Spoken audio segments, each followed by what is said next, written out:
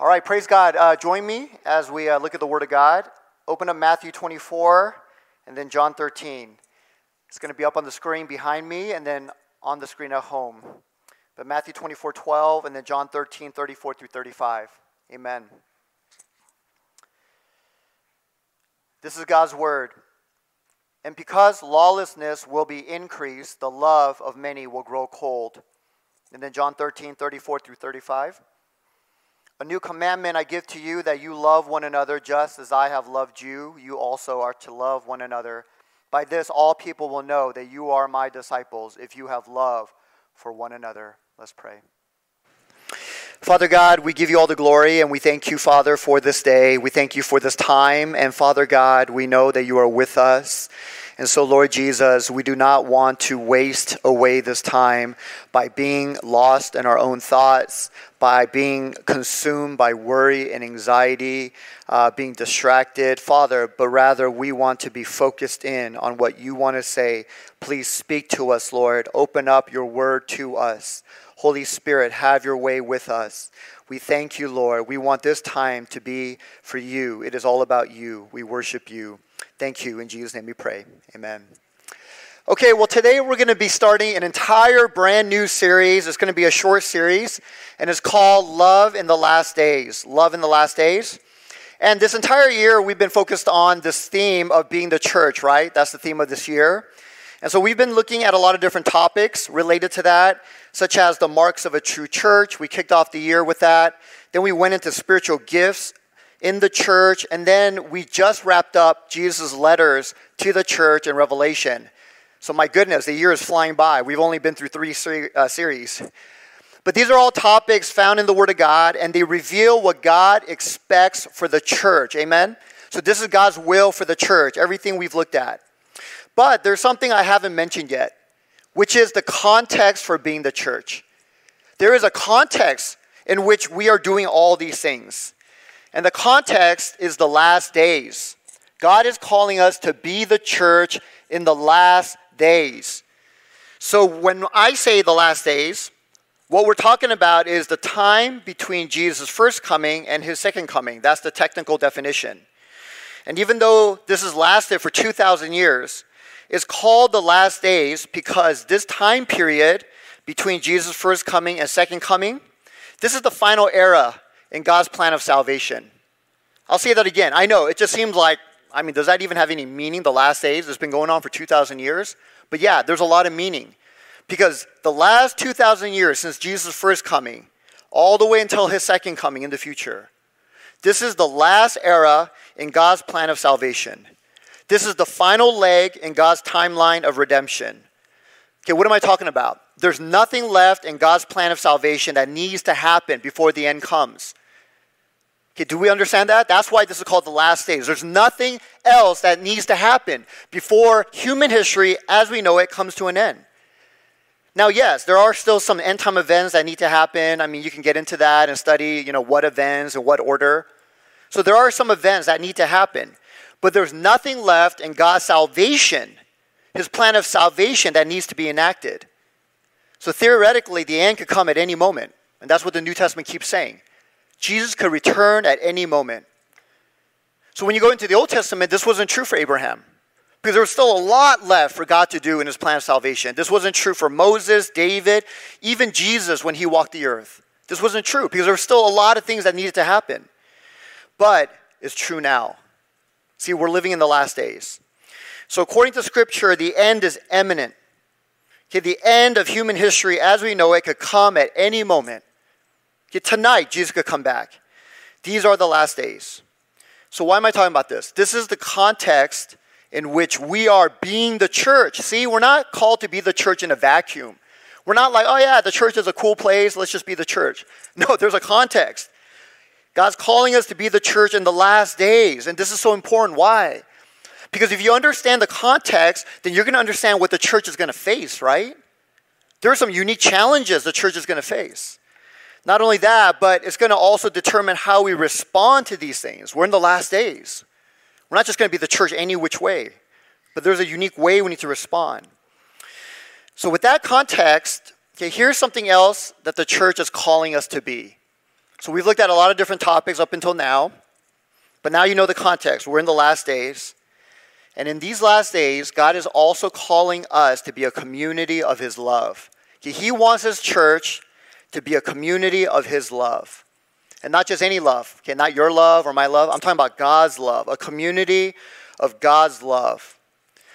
And this need, I was really praying earlier this month of, oh God, after this series on Revelation, what do you want us to look at? What do you want?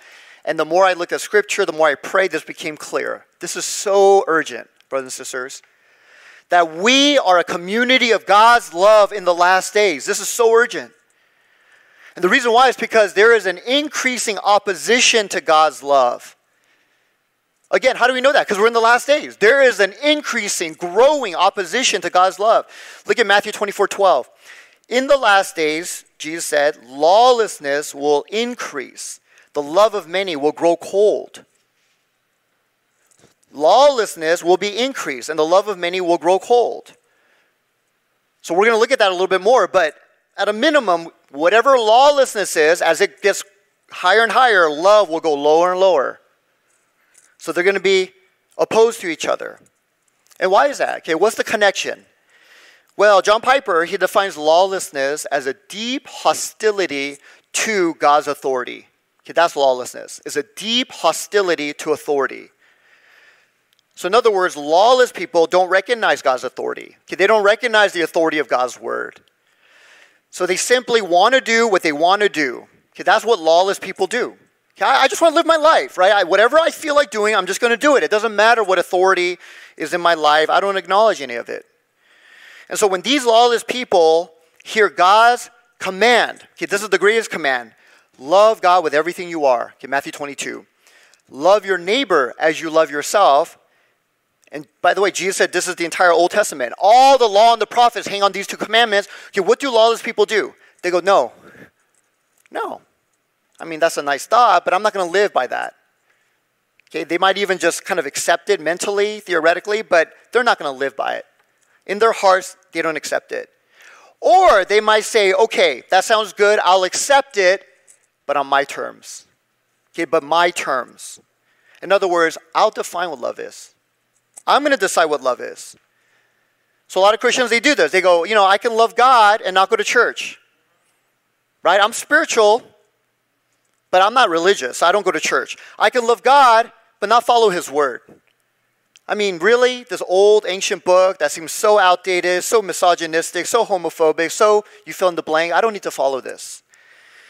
I can be in a loving, same-sex relationship and be blessed by God. So they're redefining love. I can be a loving person and hold on to unforgiveness. I love God. Never mind that I totally cannot forgive this person in my life. And so they're redefining love. See, that's lawlessness. And the more lawlessness goes up, again, what happens? Love goes down. This is what Jesus said. In the last days, lawlessness will increase and the love of many will grow cold. And this increase in lawlessness, this is everywhere, right? It's everywhere. Even 20 years ago, I remember when I was starting out in ministry, yes, I'm that old, but I was a college pastor, starting out in ministry, starting to preach.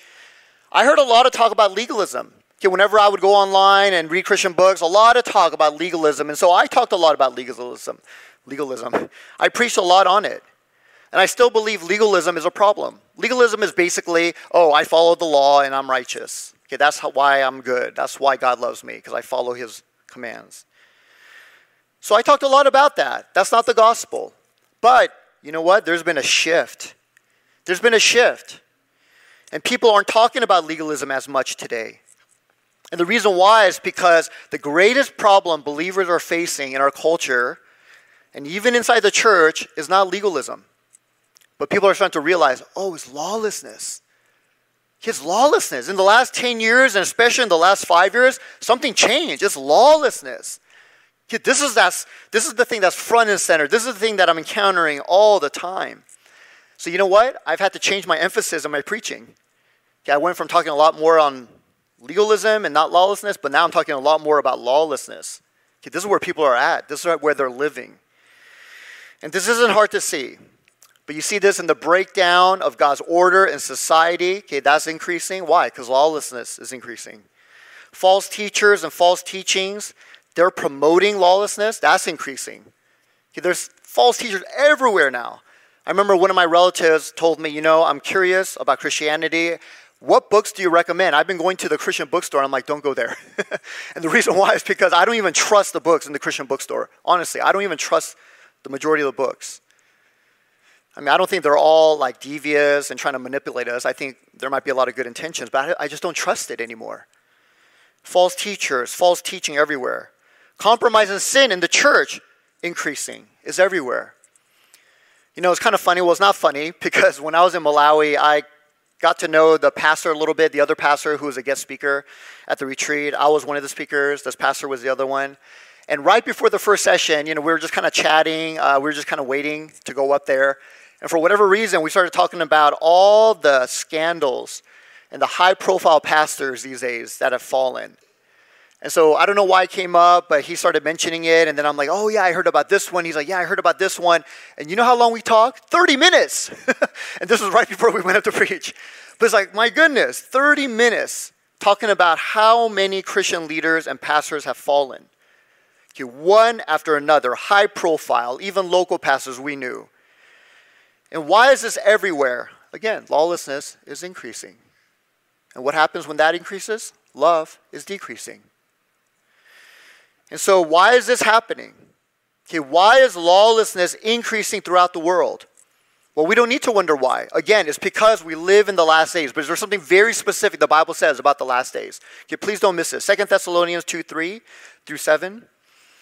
But the Bible says, let no one deceive you in any way, for that day, the day of judgment, will not come unless the rebellion comes first, and the man of lawlessness is revealed, the son of destruction, who opposes and exalts himself against every so-called God, little g, or object of worship, so that he takes his seat in the temple of God, big G, proclaiming himself to be God, big G. For the mystery of lawlessness is already at work. Okay, I know Paul's saying a lot there. But he's saying, in these last days, we're headed somewhere. Where are we headed? Towards this event when the man of lawlessness will be revealed, and then he's going to do certain things. And why is that going to happen? Because the mystery of lawlessness is already here working. It's taking us towards that. Okay, just hang in there with me. This will make sense, hopefully. 1 John 4:3 says the same thing, but a little differently. It makes it a little clearer. But John said, every spirit that does not confess Jesus is not from God. This is the spirit of the Antichrist, which you heard was coming, and please don't miss this, is already in the world. Okay, John wrote that 2,000 years ago. Okay, Paul said the same thing in 2 Thessalonians. I just read it. The man of lawlessness is coming, and the mystery of lawlessness, which is his spirit, is already at work. John said the same thing. The Antichrist is coming. We're in the last days now. Jesus already came, went up to heaven. We're headed towards this event. The Antichrist is coming, and his spirit is already at work. Okay, is that clear? So what? What is the Bible saying? Okay, what is the Bible saying? The Bible is saying, ever since the last days began, again, when Jesus came and went back up to heaven, the Holy Spirit has been poured out, amen? The Holy Spirit is working on the earth. But there's another spirit at work. It's not the Spirit of God, but the Bible says it's the spirit of the Antichrist, the man of lawlessness. The Antichrist has not been revealed yet. He's not here yet. I believe he's a real human being who's going to really come, really, inspired, motivated by the enemy. But his spirit is already here. The man of lawlessness isn't here, but his spirit is already here. This is the Antichrist spirit, the lawless spirit. And here's the important point. This is where it touches our lives. What exactly is this spirit doing in this world? What is this spirit doing? This spirit is busy preparing the world for the coming of the lawless one, the Antichrist. Okay, everything that's happening in the world right now, everything you see on Twitter, Reddit, social media, everything that's happening at your workplace, your school, the things that you're talking about with your friends, the things happening in the media, government, you just name it, the economy, everything that is happening, the Antichrist spirit is preparing for the Antichrist to finally come. Okay, that is what's happening. This is the last days. See, a lot of people, they have the wrong idea. They think that, okay, the world is just kind of chugging along, doing what the world's always doing. I'm just living my life. The world's just moving along, as it always has. And then one day, the Bible says the Antichrist will show up and, oh my gosh, everything's going to change, right? Because this Antichrist is going to just completely take us hostage with his charismatic influence and his demonic agenda, and he's going to just kind of grab us and pull us into his thing. But in the meanwhile, we're just kind of living our lives. No, okay, that is not what the Bible says. But rather, Scripture says in the last days, the spirit of Antichrist is already at work right now. In fact, it's been working for 2,000 years to prepare for his coming. And on that day, when he is finally revealed, do you know what's going to happen? He's not going to suddenly do something extreme and sudden to change the world. No, he's going to step right into the world that's perfectly prepared for him. It's going to be like sticking a hand into a well-fitted glove. He's like, yes, this is my place. It's prepared for me. And he will do the enemy's bidding. And so this is what the Bible clearly says. This preparation has been happening for a long time, and it is increasing. It is increasing. So again, the enemy, when he reveals the Antichrist, he will not have to do very much. Nothing extreme, nothing sudden to suddenly influence the world. But rather, the world will already be in tune with him. And sadly, you know what? This includes the church. I put that in quotes because this isn't the real church, not the true church. But everything that calls itself church, but this includes the church. The church will be perfectly prepared and ready to receive him when he's revealed. Why? Because that spirit of Antichrist has been working. And is very much alive and working right now, even in the church. It is even preparing the church for his coming. So some of you guys are thinking, this is far out there, Roy. Well, is it? Is it very hard to believe? Well, the Bible tells us how the spirit of Antichrist and the lawless one is preparing the world. It doesn't just say these things. It tells us how this is happening. So you tell me if this is unbelievable. You tell me if this is not true to what's happening. But in Matthew 24:12, the verse we just read, right? Lawlessness will increase, love will decrease. Right before that, the verses before that, Jesus tells us how the Antichrist spirit is preparing the world for his coming. Okay, he tells us. First, the spirit of Antichrist is preparing the world through persecution. Okay, why persecution? Because the more things get hot and the more it's hard to be a believer, yes, in one sense, that purifies the church. True believers cling to Jesus even more. But a lot of people who aren't true believers, they fall away. They fall away. They begin dropping like flies. And persecution is turning up. I read that there are more Christians around the world today who are being persecuted for their faith than any other time in church history. See, we don't think about that. We go, oh yeah, it was bad in Bible times. Oh, whew, glad I wasn't living in those times. Well, back in those times, there were very small numbers of Christians being persecuted. Yes, we read about them. It was terrible. But today, in the day that we live, there are far more than throughout church history. According to one organization that tracks these numbers, in 2021, last year, 360 million Christians around the world were persecuted for their faith. That's more than a third of total Christians in the world. They were persecuted. And 6,000 were killed for their faith, just last year. And those numbers, they're terrible, and they're a 24 increase from the previous year. So from 2022 to 2021, those numbers jumped by 24%. And this might now seem terrible because you're thinking, well, that purifies the church, and yes. But another result of persecution is many fall away, and that's what the spirit of Antichrist is doing. There's persecution. And here in America, the land of the free, you're not going to be taken away to jail. You're not, well, at least not for now. You're not going to be, fired from your job. You might be, actually. But most likely, it'll be just, people ostracizing you, talking behind your back, and doing these kinds of things. And even with that small level of persecution, Christians are falling away. So I'm done with this. I don't need to go to church anymore. They're falling away. And so this is how the Antichrist spirit is preparing the world for his coming. Here's another way Jesus mentions, through deception. Again, just read those verses right before, Matthew 24:12. Another way is through deception. The spirit of Antichrist is not only making it hard to confess Jesus as Lord, but it's deceiving people so that they no longer want to confess Jesus as Lord. See, some people, they're persecuted away from the church. Other people, they're deceived away. They don't want to believe in Jesus anymore. According to a recent Gallup poll in 2020, less than 50% of U.S. adult Christians regularly attend church. In comparison, back in 1999, 70% of U.S. adults said they attended church. I remember 1999, like yesterday. I just started seminary. I just graduated college and I started seminary. And back in those golden days, 70% said they went to church. Who knows if that was true? But 70% said they did. So in just 20 years, 20% drop? Wow. Back in 2020, a Christian university did a study and found, this is 2 years ago, they found that about 61% of millennials in the U.S. consider themselves Christian.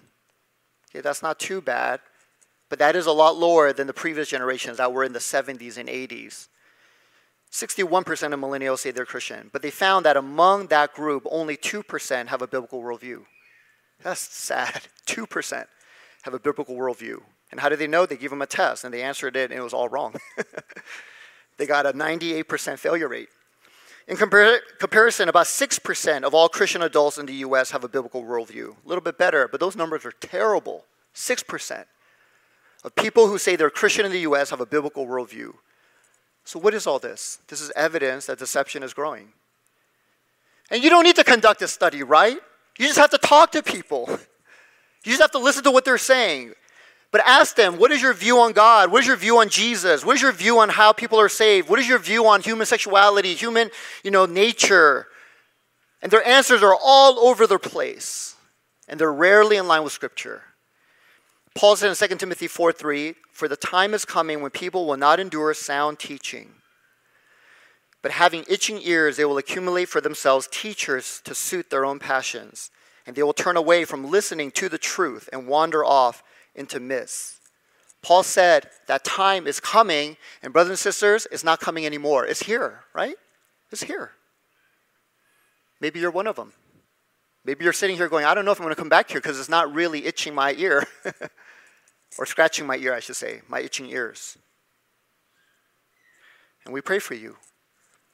But this is lawlessness, right? So this is lawlessness that is increasing in the world. And because of that, love is decreasing in the world. And this is the context we need to be the church. Do you understand? So when I say, hey, let's love each other, I'm not just saying, hey, kumbaya, let's love each other. This is an urgent, this is a dire call. We must love one another. Why? Because love is dropping like flies all around us. I'm talking about true love for God, loving Him with everything we are and loving our neighbor as ourselves. We are not doing that. The church is increasingly not doing that. Why? Because the culture is not doing that. We are living in the last days. And so in this kind of a context, we as a church must love one another. Okay, that's the call for this series. We must love one another. To use the image that Paul used in Philippians 2, we must become like stars against the backdrop of a dark night sky. And if you ever went out at night, early in the evening, as it got later and later, until it hit midnight, which is the darkest time of the night, the stars keep getting brighter and brighter. That's the way the church should be. As the night sky, as the culture all around us, the world gets darker and darker and darker, the church must get brighter and brighter and brighter, and there aren't many. I believe the true church is very few. But in the same way that you look up at the stars, and it's not packed with stars, right? You just see stars here and there. But they do matter. These stars do matter. In the same way, churches, we need to be like those stars. And so we must love one another. Okay, we must love one another. Okay, this is not a kumbaya message. We must. And why? Another reason that Jesus gave is because that's how they're going to know we are Christians. And that makes sense to me. In this culture where love is dropping and lawlessness is increasing, everyone's just living however they want, they're rejecting authority, they look at Christians and go, whoa, what is that? You guys are weird. I'll be honest, you guys are weird. You guys might even have some weird politics and weird things going on in your community, but what is that though? I don't have that. And they get drawn to it. You know, Leslie Newbegin, he has a wonderful commentary on John, but in that commentary, he quoted a different scholar. And this different scholar said, "It is not the effect that it has on world history that legitimates the Christian faith." Talking about Christianity. But it's strangeness within the world. It's strangeness within the world. Okay, what is this person saying? In other words, it's the strangeness or the uniqueness of our love that makes Christianity legitimate in the eyes of the world. It's not that we've changed the world. I mean, that matters somewhat, but non-Christians look at that, they go, whatever, right? They don't care. Hey, Christianity changed the world. They go, whatever. But it's the uniqueness and the strangeness of our love that will draw them. Because that's personal, right? They're going to see that and they go, whoa, what is that? I don't have that in my life. Because I live for myself. I do whatever I want. I'm not submitted to anything. But what is that? See, it's the strangeness, our strangeness and our love that will draw the world. And this is what Jesus is saying. So that's probably the longest intro I've ever given. That's the context for this whole series. But I want to look at Christ's love for the next few weeks. This is just going to be a short series, just a few weeks. And today, we're not going to get through all the points from this passage, but I do want to look at the first point, and this is a big one. This is the big one. But there are different marks to Jesus' love. And these marks, yeah, we need to imitate them. Yeah, they're there for us to copy, but it's more than that, right? This love actually transforms us, right? It transforms us. And so here's the first mark of his love. Jesus' love went to the end. It went all the way to the end. And this is coming straight from earlier in John 13. So that passage where Jesus said, love one another. A new commandment I give to you, love one another. This is how all the world will know you're my followers, love one another. Well, where did that come from? That's at the very end of this beautiful story of Jesus washing the disciples' feet. And in that story of him washing the disciples' feet, we get a clear picture of Jesus' love. It goes to the end. It goes all the way to the end. Okay, there's few things like washing feet that really just kind of quiets your heart. I really wish I was there in Malawi because I know they went to an orphanage and they washed the feet of the orphans. A beautiful, beautiful thing. And yeah, I could tell. I could tell that was kind of like, whoa, this is different.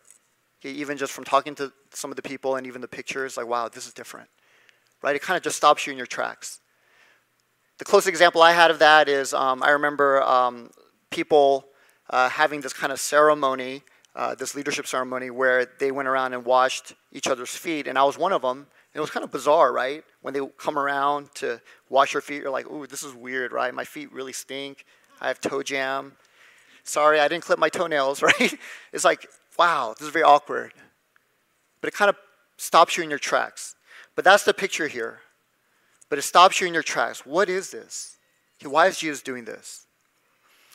So in this picture of Jesus washing the feet, okay, this is teaching us a powerful lesson of service, humility, love. Okay, all by itself, this is a powerful picture. Okay, you don't even need words, right? All by itself, it shows us how much Jesus loves us.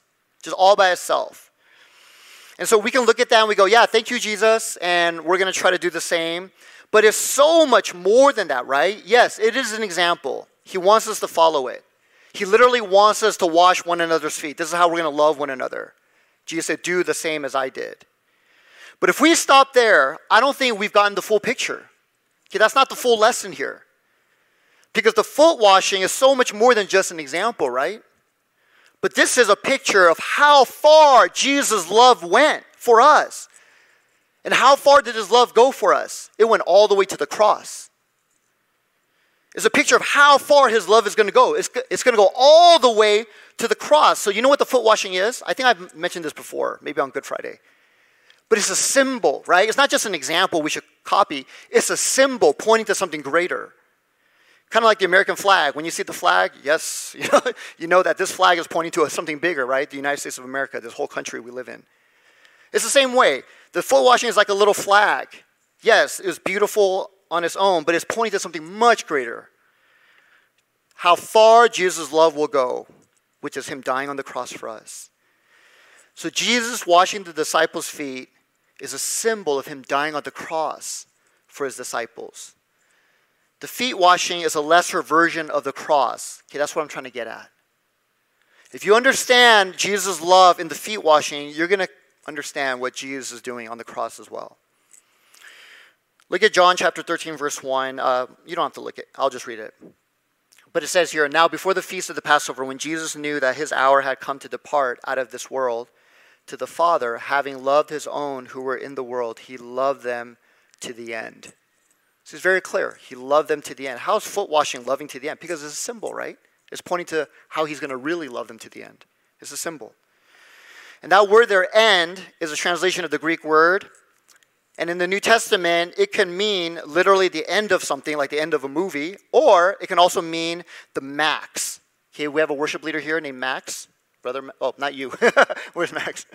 But we have a brother named Max, but it also means max, right, to the max. That was very confusing, totally unnecessary. Forget about that. But to the max, you're like, how does that connect to Max or worship leader? I don't know. It doesn't at all. I don't know why I said it. Max, right? It means to the max, to the ultimate. That's what end means. And I think that's the meaning here in verse 1. It doesn't so much mean the end of something like a movie, but it means to the max, to the ultimate. It means Jesus loved us to the utmost, to the max. And washing the disciples' feet was a way Jesus was pointing to that. Okay, he was pointing to that. So why is all this important? Well, it's important because when you truly see that, okay, Jesus, you love me to the end, you love me to the max. Okay, not only is that a powerful example for you to follow, yes. But before that, okay, you're not going to follow it. I know you and I know me. I'm not going to follow it. We're going to try to love a little bit and then we're going to give up. But if we want to love people to the max, and you know what needs to happen? You need to personally be struck by it. You need to be hit hard by it. You need to be stopped in your tracks by it. And too many people who sit in church, they have never experienced that. And that's why there's no change. It's never gone from here, it's never sunk down to here. Where that love to the max, oh my goodness, you love me to the max. That word me has to be there. It's one of the few times when that word me is good. You love me to the max. So Jesus loved us to the max. And once you truly experience that, you know what happens? You get changed. Okay, this is where loving one another begins. But Jesus' love to the max will begin to kill your love for yourself. Okay, as Jesus' love to the max begins to grow in your heart, your love for yourself will begin to diminish. Okay, that's how it's going to happen. It's not going to be like, oh, okay, I heard a good sermon on love. No, you're not going to love people. I won't love people. Oh, okay, I should do this because I'm a Christian. No, you won't. You'll try a little bit and you'll give up. You'll stop. But once Jesus' love to the max has taken a hold of you, then your love for yourself, which is the thing that gets in the way of loving others, that begins to die. You know, one of the most interesting things about Jesus washing the disciples' feet is that while Jesus was loving them to the max, you know what was happening right before? The disciples were loving something else to the max. Okay, we don't see this in John's gospel, but Luke's gospel points it out. Luke's gospel has the same story. And Luke he tells us, maybe John left it out because it was a little embarrassing. I don't know. But Luke, he's like, I'm not one of them, so I'll tell you. But Luke said, I'll tell you what happened right before Jesus loved them to the max, washing their feet. They were fighting. It says here, a dispute, a fight arose among them as to which of them was regarded as the greatest. Who's the best? And they're fighting over that. Right before Jesus begins to wash their feet? Really? Really, guys? So while Jesus was loving them to the max, the disciples were loving something else to the max. They were loving themselves. They loved themselves. And this is a perfect picture of every single one of us. Okay, they're just normal human beings representing all of us. The reason why we cannot love one another is because we love ourselves. Let's just be honest here. It's not because we're distracted. It's not because we're tired. It's not because we're so busy. We just love ourselves too much. And there is nothing that will break that spell. Nothing that can break that spell except for Jesus' love. But we're all enslaved by this. These are the selfish desires that live in our hearts. You know, this past week I was meeting with a couple doing premarital counseling. But we talked about this. A lot of times couples, when they're fighting, what comes out of their mouth? Whatever's in their heart. Jesus says whatever's in the heart comes out, right? And what is in the heart usually? Selfish desires. That's why we fight. I want this. No, I want it this way. No, I want it this way. And then we fight. Okay, why is that happening? It's because these desires are in our hearts. And I've said this many times, but we need to really, really just live with this reality. These desires is who you are. Okay, they are who you are. Jesus said in Matthew 6:21, where your treasure is, there your heart will be also. Okay, who's the real you? Okay, what's your heart deep down? What really is your heart? Well, I'll tell you. It's whatever you desire, whatever you love most. Okay, the things that are buried deep in your heart, that drive you every day? Some of you guys, you're really driven by making really good grades, getting into a really good job, and making tons and tons of money. And let's just be honest, that is what you love. That is what drives your heart, and it comes out of your mouth even in unguarded moments. Others, you are all about, I just really, really, really need to be affirmed by people. And so I will do everything possible in my power to get people to like me. And that is what drives you every day. You wake up and that is what you love. And it looks like you're loving people, but it's really you're loving yourself, right? You're not really loving people. You're loving what they can give you, which is affirmation, acknowledgement, respect, whatever. So it's ultimately just coming back to you. You're loving yourself. And that's what drives you every day. Others of you, you are driven by being a great Christian who checks every box, dots every I, crosses every T. Why? So that God will love me and I can feel good about myself. And let's just be honest. What is all that about? I want to feel good about myself. And so it looks like you're loving God and loving others, but ultimately, what is it? Again, it comes back to me, right? I just want to feel good about who I am. And so you're loving yourself. And so who is the real you? Who is the real you? Is what you love most in your heart. So regardless of what we say, regardless of what we do, is these loves in our hearts that drives us. And you can never fake these things. I remember this one time when I was listening to a graduation speech. It was actually my graduation from seminary. And I was kind of excited to hear this, right? I'm like, oh, okay, I want to hear the speech and I want to hear the sermon. And this person, I think he was a government politician, but he was a Christian. He was invited to speak at my seminary. He was some high-level person, official person. And he started talking, and it kind of started okay. And then the more he talked, the more we started sinking in our seat. And the reason why is because he just kept talking about himself. It's like, okay, again, another story about yourself, another story about yourself. And every story was about how great of a Christian he is. Almost kind of like trying to convince us that he's a good Christian. And I even saw the professor sitting behind him just kind of like, looking up at the ceiling. It's like, this guy's just talking about himself for like 40 minutes. And so what am I saying? You just can't hide this stuff. It just comes out, right? In your unguarded moments, it just comes out. Some of us, not our unguarded moments.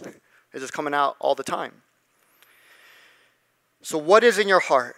Okay, that is the real you. It's your love. So for example, if you love yourself, rather than loving people, you love people saying great things about you, that's who you really are. If you love pleasure and comfort more than anything, that's who you are. If you love your children more than anything, that's a good thing, but that's just who you are. Okay, we went through all this. You love money, you love success, you love that's who you really are. And these desires, they are so powerful, they direct the course of your life. And I'll tell you exactly where it's leading you.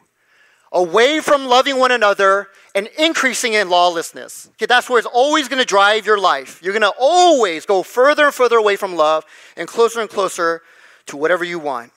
Lawlessness. And so this is the condition of the human heart. James 1:13. When tempted, no one should say, God is tempting me, because God doesn't do that. But each one is tempted, rather, when he or she is dragged away and enticed by what? Their own desires. James said, actually, evil desires. So we are controlled by these desires. We're driven by these desires. These desires create the life we have. You don't have to wonder, why do I have this life? It's because of your heart. Didn't Proverbs 4 say that? Guard your heart with all vigilance, because from it flow the issues of life. In other words, from your heart flow out all the things in life that are important to you. Why do you have the life you have? It's because of your heart. Why do I have the life I have? Because of my heart. It's because of our hearts. So then, what is a true Christian? Okay, what's a true Christian? People might say, well, someone who goes to church, someone who studies the Bible, someone who serves other people.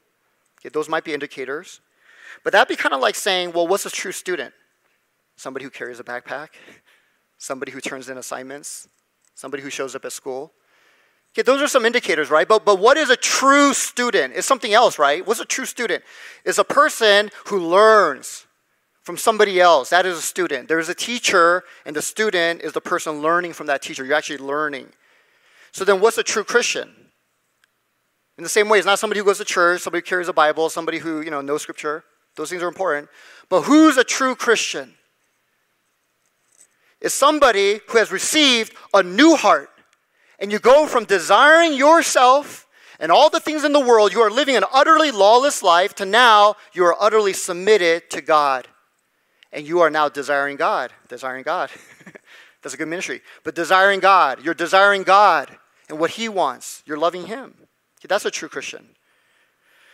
Paul says in Romans 3:23, the biggest problem human beings have is no one seeks after God. None is righteous. No, not one. No one seeks after God. In other words, nobody wants God. You don't desire God. But a true Christian, what happens? I desire God. I want God more than anything. So now who are you now? Deep in your heart. You're a Christian. Why? Because your desire changed. Your desire changed. I don't want myself. I still do, sort of. Actually, I do a lot. But I want God more. I want him more. And the more your desire for God grows, what happens? The more you begin to love him and love others. See, this is the true Christian, brothers and sisters. John 4:19, none of these verses are up there, but we love him because he first loved us. We love him because he first loved us. See, he loves us, we know that, but are you loving him? That's the true Christian. I'm not saying you're saved by that. You're saved by grace through faith. That's it. But this is how you know you're a true Christian. Okay, your desires have changed. And so why am I talking about this for so long? It's because this is the beginning point of loving one another. If I just sat up here, or stood up here, I should say, and talked for 30 minutes, love one another, love one another, you're not going to do it. I'm not going to do it. I just know how the human heart is. Because all those words are going to fall on top of a heart that already loves yourself more than anything. So it's just kind of like sprinkling some stuff, but it doesn't change the taste, right? Sprinkling some sugar on like something like really bitter, like old moldy bread, it doesn't change the taste. So I don't want to sprinkle sugar on top of old moldy bread. I want you to have a completely new lump of bread, a new heart. So this is how we're going to begin to love one another. And this is how we're going to begin to love others to the end. So ultimately, Christianity is not about you becoming like Jesus by yourself, and then God's going to begin to love you. But rather, you come and receive God's love. Okay, by pure grace, you just receive his love, and then you begin to become like Jesus, and you wash other people's feet. Okay, we got to get that order right. So are you receiving the love of Jesus? Are you coming before him? Okay, even today, is it real to you? And you can be honest, God is not real. You can even beg God. Sometimes I beg God, God, I read this today in the Bible. It's just, I don't feel it. It's not real. It doesn't do anything to me. And I beg God, God, change that. Right? Are you begging God? God, if the true Christian is somebody who desires you in the heart, deep down, this is more what I want than anything else. I don't know. I don't think this is me. God, please change that. You could pray that. You can pray it. So why are you here, brothers and sisters? You know, in Malawi, I had a great time, speaking at the retreat and talking to all these students. And that's one question I asked them in my last message, is I said, why are you guys all here? And what I meant by that is, what's your purpose for being here? Like for you too, what's your purpose? Why do you come to church? I mean, we're glad you're here. And soon the students should be back, and I'm glad the students will be here too. But why are you here? What is the purpose? Is it to just love yourself more? I've been talking about this for the last several weeks, but is it because Jesus adds value to your life? And I just want, I don't know, I just need help so that I can love my life more. But Roy, you're not doing that. You keep talking about all this other stuff, Antichrist. I need you to talk to me about my problems, because I love me. See, don't you understand? I come to church because I love myself. And I need you to talk to me about me. But you're not doing that, so I'm tuning out. So I'm just getting very honest with you guys here. I've been there. But I'm tuning out because you're not talking about me, and I love me the most. See, I don't love God the most. I love me the most. And so when you're going on and on about God, it's hard for me to pay attention because I don't love God. I love me. But you're not talking about me. Why are you here? For others, maybe it is, no, I do love God. Deep down, I struggle, but I really do love God. But I need help. I need help. Well, hopefully this will begin to help you. You need to come before the Lord. Lord, I read all this. I need to love others. I need to live a life of loving you and loving my neighbor, but I'm not there. I love me. So how do I break that spell? Well, come before the Lord. Amen? Come before the Lord. Let's bow our heads. You need to understand how much Jesus loves you to the max. That needs to become real. That needs to become real. And brothers and sisters, I really say this with a heavy heart, but also a hopeful heart. But if you continue on from this place, just living a life where the greatest love in your heart is for yourself, you will live a life full of pain, struggle, conflict, and God forbid, of falling away from God himself.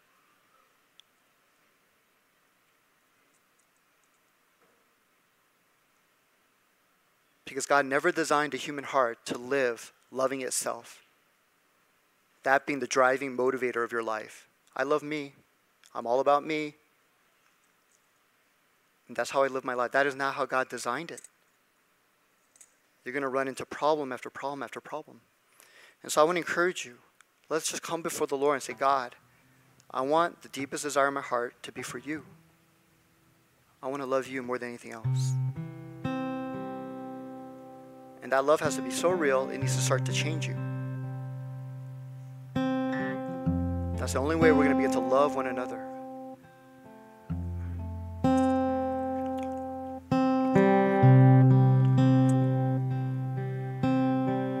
Let's come before the Lord. Thank you, Lord Jesus.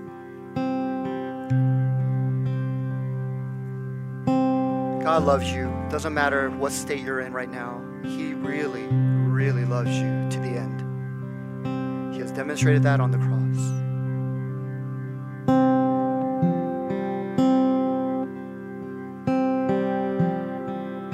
And any discipline from God is a discipline of love. Any word from God is a word of love. Even if it might sound a little harsh, it's a word of love. He loves you. Okay, this has to become real, especially in these last days, right? We're headed towards the midnight hour. It's getting darker and darker. More and more people are living for themselves, not less, right? That's obvious. More and more people are lovers of money, lovers of themselves, haters of God. And the church is called to be the complete opposite. To the point where we're just weird. We're just strange. Yet oddly attractive. So let's just come before the Lord. Thank you, Lord. Let's just ask for that love. Lord Jesus, help us to express your love.